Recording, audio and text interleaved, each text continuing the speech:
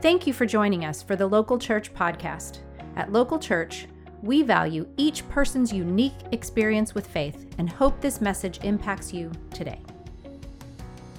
Well, welcome everybody. If you have got your Bibles, would you turn with me to Philippians 4, verse 4 through to 13. It says this: "Rejoice in the Lord always. I will say it again, rejoice. Let your gentleness be evident to all. The Lord is near. Do not be anxious about anything, but in every situation, by prayer and petition, with thanksgiving, present your requests to God. And the peace of God, which transcends all understanding, will guard your hearts and your minds in Christ Jesus. Finally, brothers and sisters, whatever is true, whatever is noble, whatever is right, whatever is pure, whatever is lovely, whatever is admirable, if anything is excellent or praiseworthy, think about such things. Whatever you have learned or received or heard from me or seen in me," and this is important, "put it into practice, and the God of peace will be with you. I rejoice greatly in the Lord that at last you renewed your concern for me." Remember, this is Paul writing, and he's writing from a prison. "Indeed," he says, "you were concerned, but you had no opportunity to show it. I am not saying this because I am in need, for I have learned to be content whatever the circumstances. I know what it is to be in need, and I know what it is to have plenty. I have learned the secret of being content in any and every situation, whether well-fed or hungry, whether living in plenty or in want. I can do all this through Him who gives me strength." Incredible. My message today, if you're taking notes, is entitled "Living with a Restful Soul." Living with a restful soul. Let's pray, and then we're going to dive in to this message today. God, we thank you for your word today. And Holy Spirit, I ask, would you meet with every single person? We thank you that we can come to you and we can approach you with all the worries of this world and all of our anxieties and heavy burdens, and we can find rest for our souls. I ask, Lord, would you speak today? Would you minister to us in Jesus' mighty name? And every person said, Amen. Amen. We are living in an age of anxiety, stress, consumerism, and a deep sense of dissatisfaction. Many, if not most, of my pastoral meetings with people reveal that this isn't just a battle for a few, but it's the battle for the majority of people, myself included. Our lives are filled with worry for the future, with anxiety about current situations we are facing, and an unhealthy desire for more. More stuff, more money, more opportunities, better jobs, better homes, better cars, more kids, less kids. What we have is never quite right.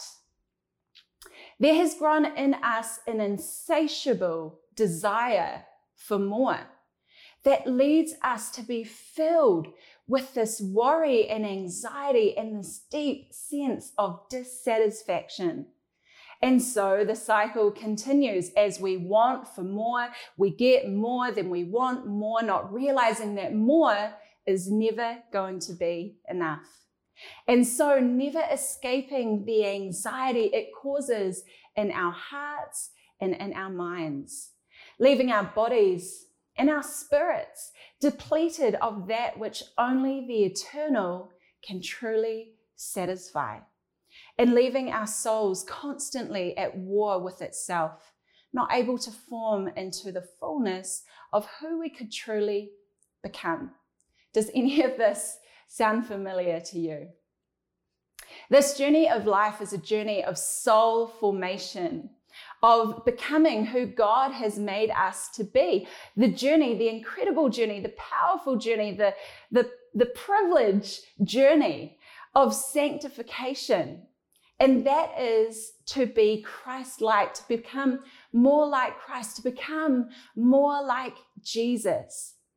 Jesus, he is the man who didn't have a home, who didn't have all of the stuff, whose life was continually about others.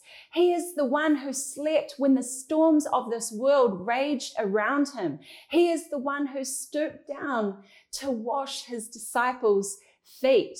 And Paul, the writer of these incredible letters, and obviously my last few messages have been around Paul's letters, and I've just found a new sense of excitement and passion about Paul's writings, the Apostle Paul, so incredible. But Paul, the writer of these letters that give us such a broad scope of biblical living, continually points us to the simple practices of Jesus, the way that he lived, continually and graciously, so graciously, reminding us about the fullness of life and the contentment that can be found in biblical living.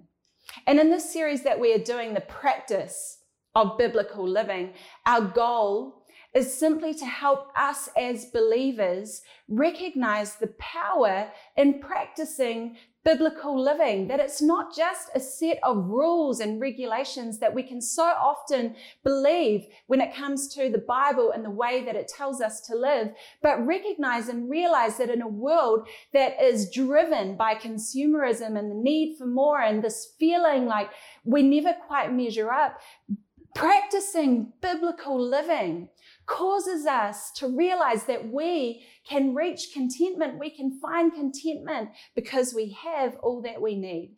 And so as I read this passage of scripture, I want to highlight for us some practices that I believe Paul is encouraging you and I as believers to put in place in our lives. Because I don't know if you've noticed, perhaps it's just me, but there is an ever-moving goalpost of satisfaction in our world.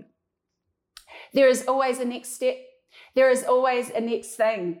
I have become acutely aware of this, reminded again of this kind of landslide by doing house renovations. We get given this miracle of a home for our family here in Canada. And yet, once we moved in, it was like every day I was thinking to myself, okay, tomorrow when I wake up, all I need to do is do this. All I need to do is achieve this. Once we get this finished, then I'll feel satisfied. Then I'll feel content. If only we could buy this thing for the house, then I'll get there.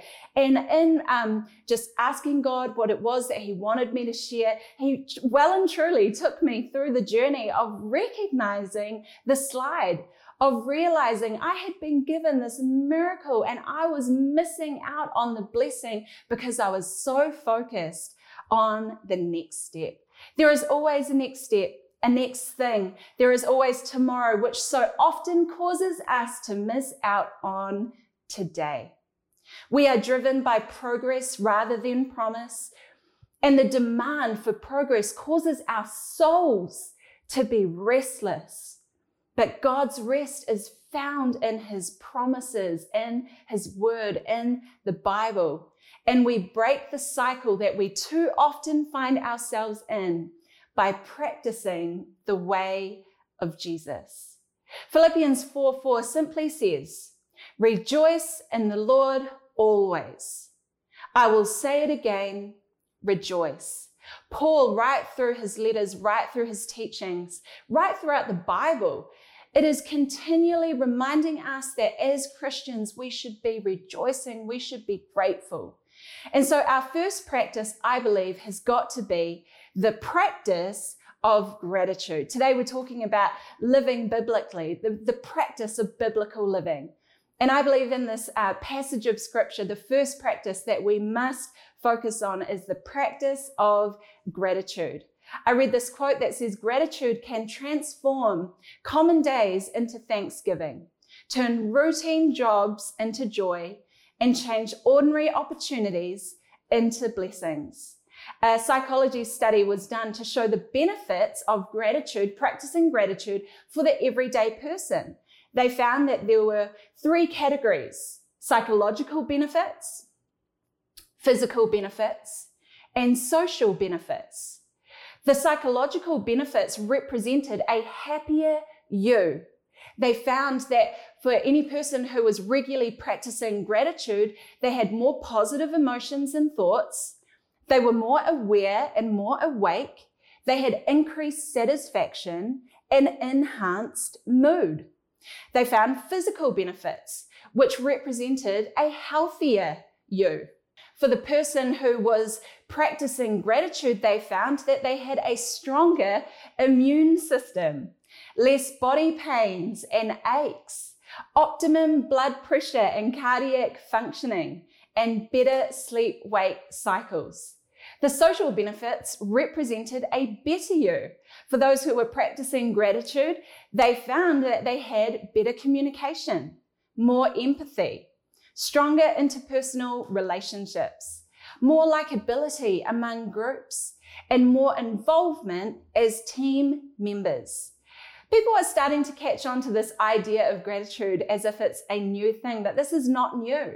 This is a practice of Jesus. This is what the Bible encourages us to do and encourages us to live with gratitude. And it should be the daily practice for the Christian.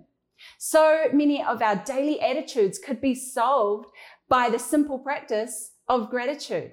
I mentioned this in my last message, but Paul is regularly reminding the church to be grateful, to rejoice. Why? Because we have Christ and He is enough. He is sufficient.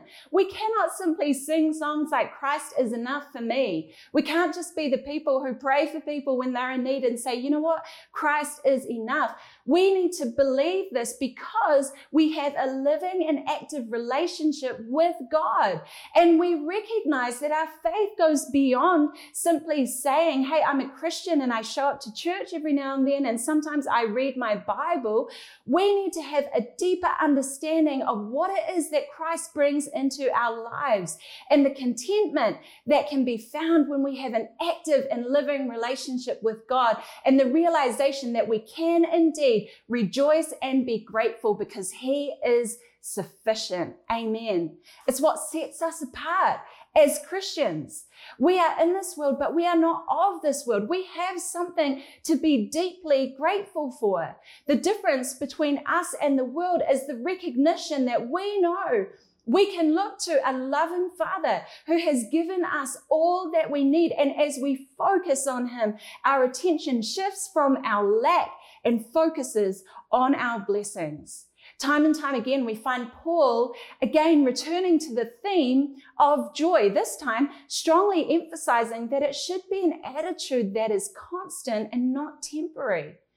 You know, joy is not some shallow slap a smile on your face. Joy, as said in Galatians 5:22, is the fruit of the Holy Spirit that is alive in the Christian. When we are connected to the vine, we have direct access to the fruit of the Holy Spirit, so that no matter what we face, when the storms come, whenever we're facing anxiety or asking God, what's the next thing for me, we can understand that we find a strength that is found in the joy of the Holy Spirit given to us by the Spirit. It is what sets us apart. We should believe that we can rejoice. Every believer should seek to rejoice in the Lord despite difficult situations and circumstances. And remember that Paul literally writes these words while a prisoner in Rome. He had been wrongfully arrested for some time, shipwrecked on the way there, bitten by a snake, and left under house arrest. Some of us know what that feels like. Left under house arrest for 2 years. He had every reason to complain, and yet he didn't. He rejoiced because he had a deep understanding of the joy of knowing Christ and the fact that when you know Christ, you have all that you need. You want to live with a restful soul? Not just have the classic line of when we die, our souls can now be at rest, but live with a restful soul? You want to be serious about living with a restful soul? Then get serious about practicing gratitude. The same way that you wake up and hopefully brush your teeth in the morning, practice gratitude. The same way that you make your smoothie each day, practice gratitude. As Christians, we have lost this idea of ensuring that we're actually living biblically in our day to day, not just on a Sunday, not just when we're feeling all spiritual and like, oh God, I want to connect to you. Every single day, there are practices of biblical living that help us to have the kind of life that is going to cause us to live with a restful soul. The second practice that I see in this passage of scripture is the practice of unburdening. Unburdening. The practice of unburdening. It says from number 6, do not be anxious, verse 6, do not be anxious about anything, but in every situation, by prayer and petition, with thanksgiving, present your requests to God, and the peace of God, which transcends all understanding, will guard your hearts and your minds in Christ Jesus. Matthew 11:28, an incredible scripture. Levi mentioned it last week, where Jesus actually opens up and shares about his heart towards us. One of the only scripture where Jesus literally talks about his heart is found in this passage. Matthew 11:28 says this, then Jesus said, come to me, all of you who are weary and carry heavy burdens, and I will give you rest. Take my yoke upon you.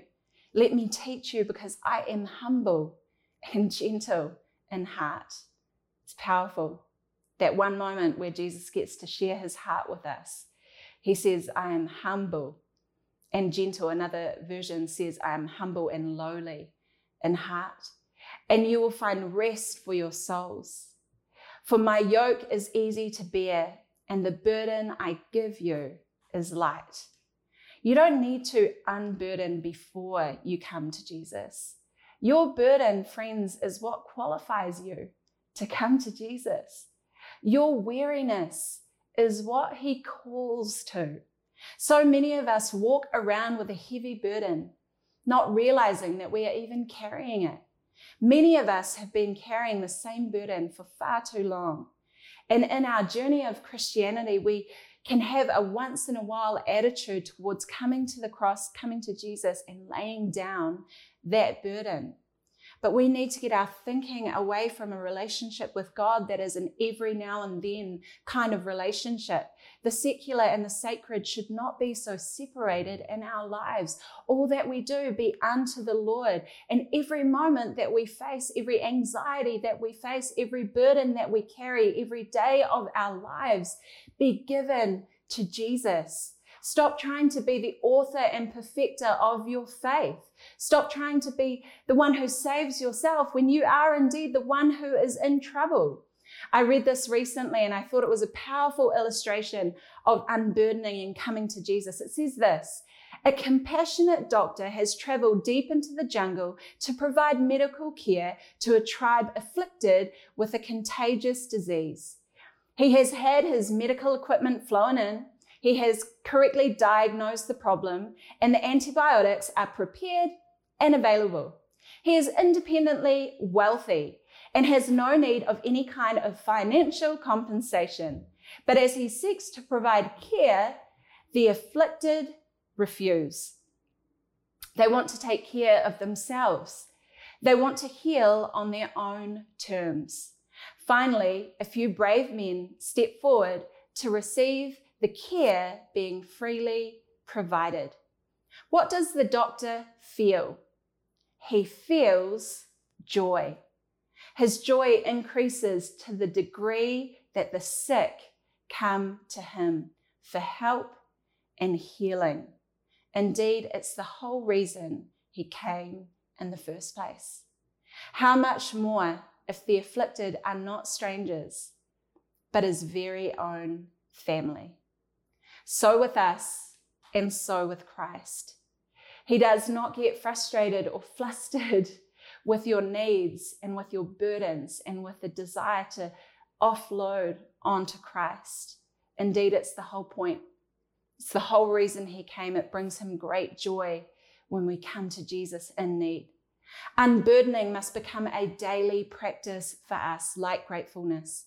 Many of us continue to let life heap burden upon us. Some of us have allowed that weariness and burden to hang on for so long, it's now been grafted into who we are. We wouldn't recognize ourselves unless we're carrying that burden. We wouldn't recognize ourselves unless we were holding on to that weariness. Can I encourage you today, let go. Let go. You've been holding on to that thing for so long, holding on to that burden that you cannot fix, no matter how hard you try, no matter what you think you can do. You need to take that burden and lay it at the foot of the cross. We have held on too long to so many things that we think we can fix. But daily, start a habit, start a practice.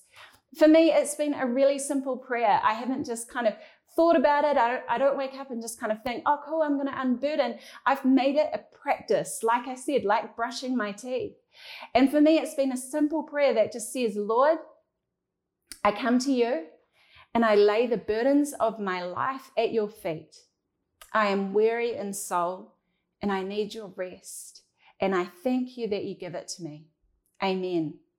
At first, I noticed a small difference in how I felt, but now, as it's becoming a daily habit, a daily practice, it's now, as Paul writes and shares, that we don't need to be anxious about anything, but in every situation by prayer and petition with thanksgiving. And it goes on to say that there will be peace in our hearts. I personally feel my peace increasing and my anxiety diminishing because of the practice of unburdening. The third practice that I notice is the practice of a renewed mind. The practice of a renewed mind, of taking hold of our thoughts. It says this, finally, brothers and sisters, whatever is true, whatever is noble, whatever is right, whatever is pure, whatever is lovely, whatever is admirable, if anything is excellent or praiseworthy, think about such things. The Bible's very clear. Whatever you have learned or received or heard from me or seen in me, put into practice, and the peace of God will be with you. You know, neuroscientists say that it takes just 3 seconds for a negative memory to imprint on the human brain. Do you know how long it takes for a positive memory to imprint? 14 seconds. 14 seconds for a positive memory to imprint on the human brain. In other words, it's easier to be sad than glad. It comes most natural to us. And we must take hold of our thoughts, take control of our thoughts, whatever is true, noble, right. It goes on to say, think about such things. Why is it telling us that? Because we need to put that into practice. We need to take responsibility for our thoughts. How often at the end of the day do you stop and ask yourself, what have I been thinking today? Do like a thoughts audit. What were you thinking about for most of the day? What captured your mind throughout the day? So often we just let our mind wander, but we know our minds are more drawn to possible problems or threats on the horizon than possibilities or promises. It probably comes from a time in humanity where we hunted and gathered, looking out for threats, looking out for danger, and shaking ourselves free from this slide towards problems and threats has proven to be rather difficult. But this passage makes it abundantly clear that you and I have an active role in receiving God's peace, and that is to take hold of our thought patterns, take responsibility. You might be saying, Nadia, I can't find peace. God's not giving me peace, and yet you are taking no responsibility for the thoughts that you allow to take place throughout your day. No one can do that for you. And there's a strange sense of safety we feel in allowing ourselves to think defensively about the problems. But we must create new branches in the way that we think, new pathways. We must take hold and consciously start to think about what's true, what's noble, what's right, what's pure, what's lovely, what's admirable, what's excellent or praiseworthy. Think about such things. The fourth and final practice that I find in this passage of scripture, and perhaps the one that God has been speaking to me the most about over the last little while, is the practice of contentment. The practice of contentment. I'm so glad that the word contentment makes me feel good and that it's not one of those words that's like awful, because that would be strange. But when you say contentment, it's like you feel a breath in the word. You feel like you can take a seat and sit down and relax. Contentment. The practice of contentment. The scripture goes on to say, and I'm cracking up that I said earlier at number 6. I couldn't, for the life of me, I couldn't remember like saying verse 6, just had to be number 6. At verse 10 goes on to say, I rejoice greatly in the Lord that at last you renewed your concern for me. Remember, he was in prison. Indeed, you were concerned, but you had no opportunity to show it. And then this, I am not saying this because I am in need. What? You're in prison. You are in need. I'm not saying this, he says, because I am in need, for I have learned to be content. Whatever the circumstances. Oh, the challenge goes deep right now. He goes on to say, I know what it is to be in need, and I know what it is to have plenty. I have learned the secret of being content in any and every situation, whether well-fed or hungry, whether living in plenty or in want. I can do all this through what? Through him, Jesus Christ, through him who gives me strength. Like I said in the introduction to this message, there is an ever-moving goalpost of satisfaction, of contentment in our lives. It continually moves forward. We have a world that has has shifted its desire and its love from the Creator and onto the created, onto stuff. John D. Rockefeller was the richest man in the world when he was asked, how much money is enough?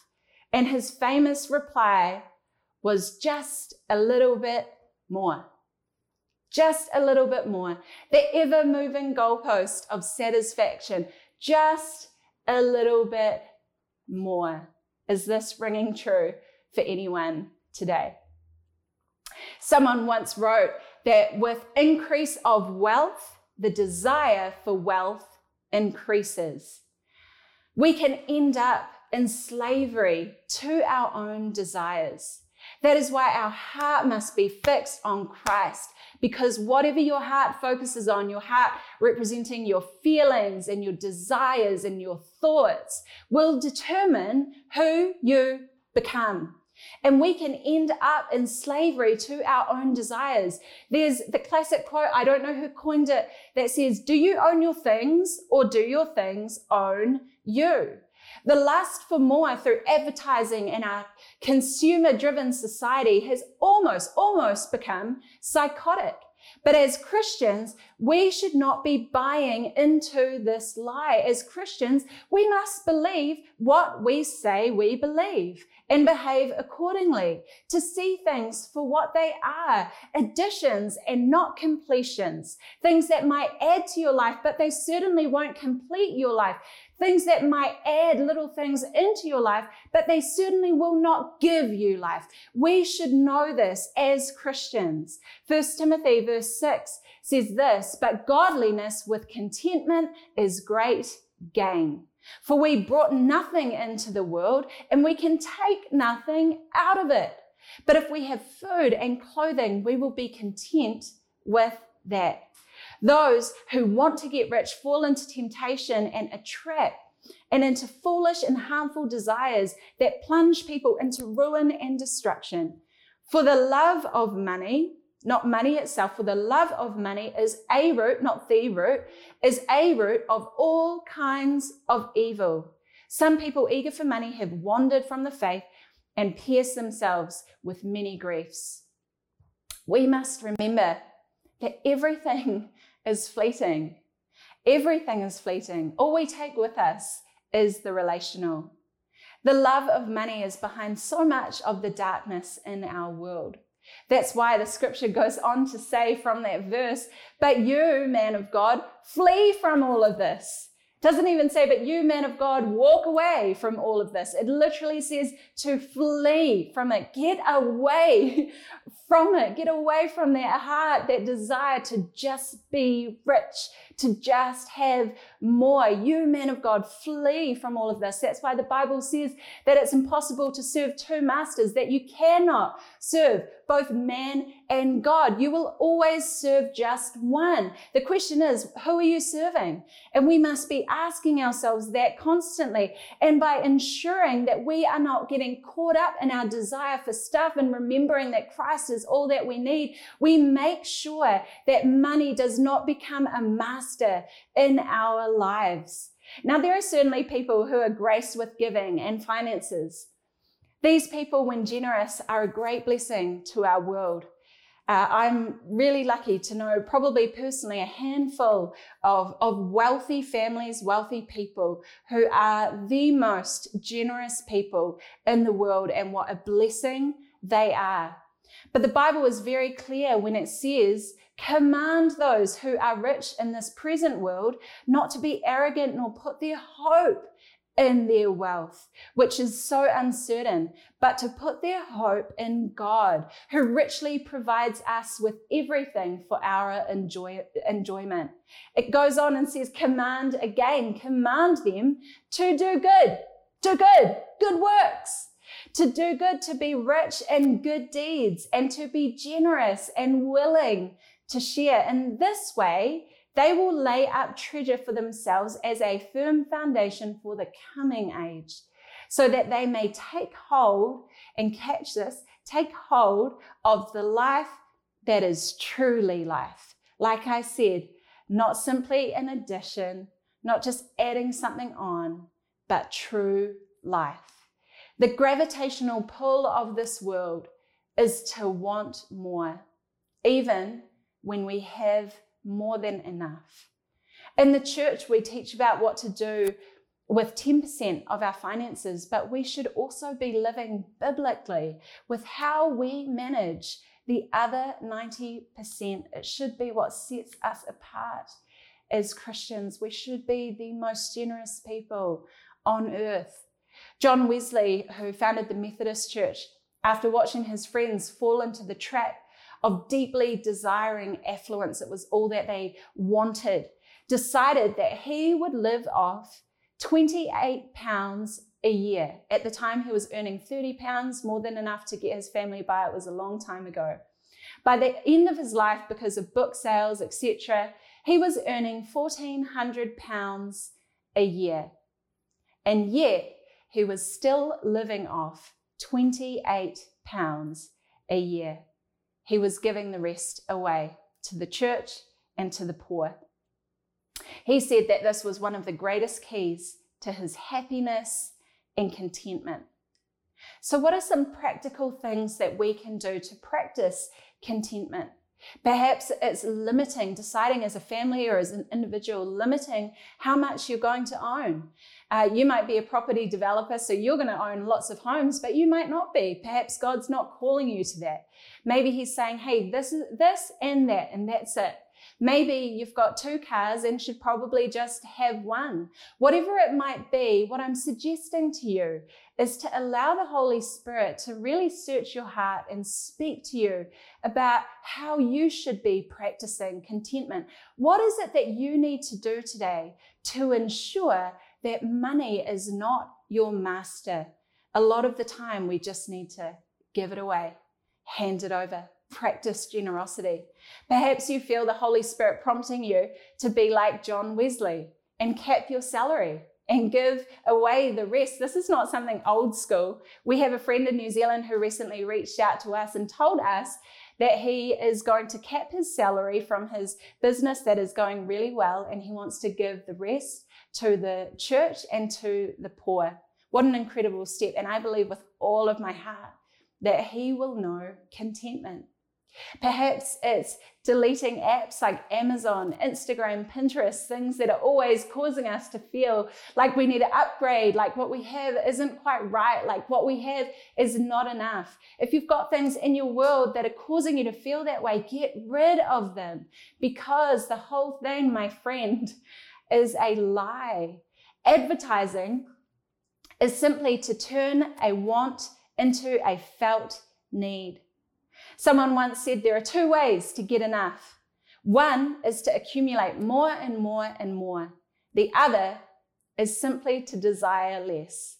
One is to get more and more and more and more to feel like you have enough. Or the other is simply to desire less.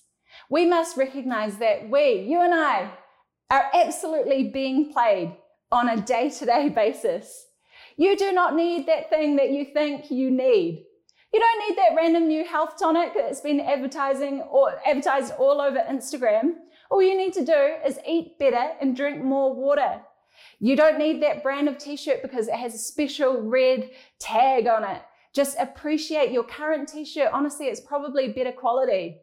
You don't necessarily need to buy it brand new.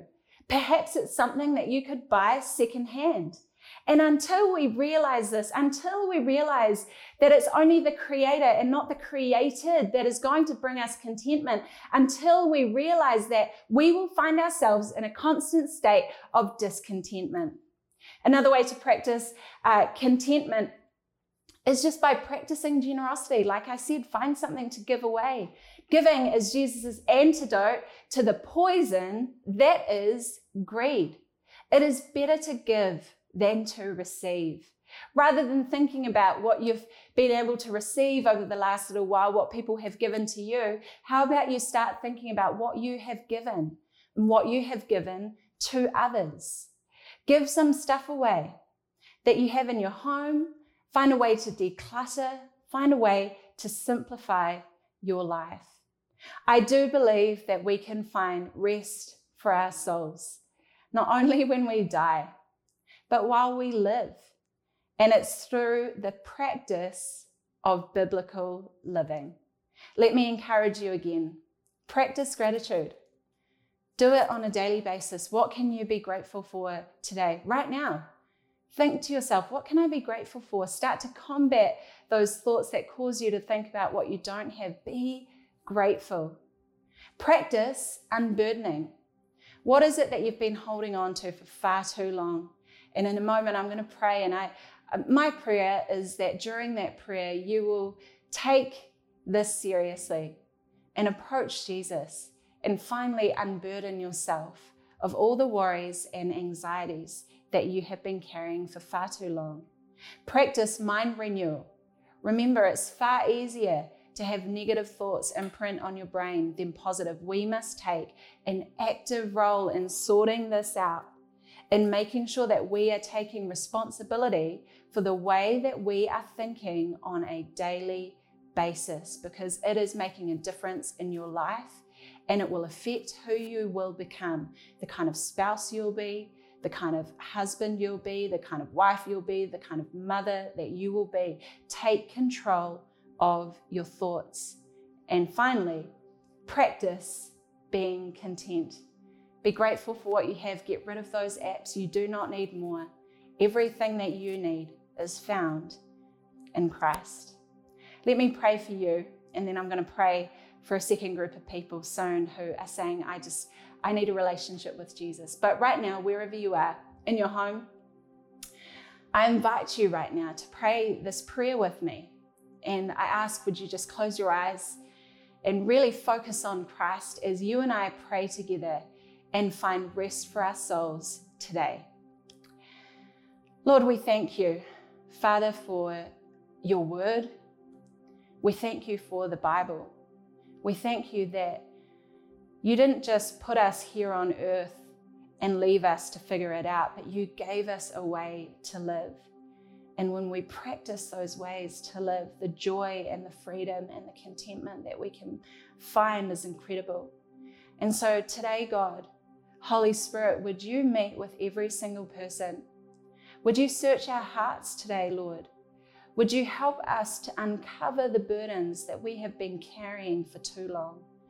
Would you help us to understand that you are filled with joy when we come to you with our anxieties and our worries?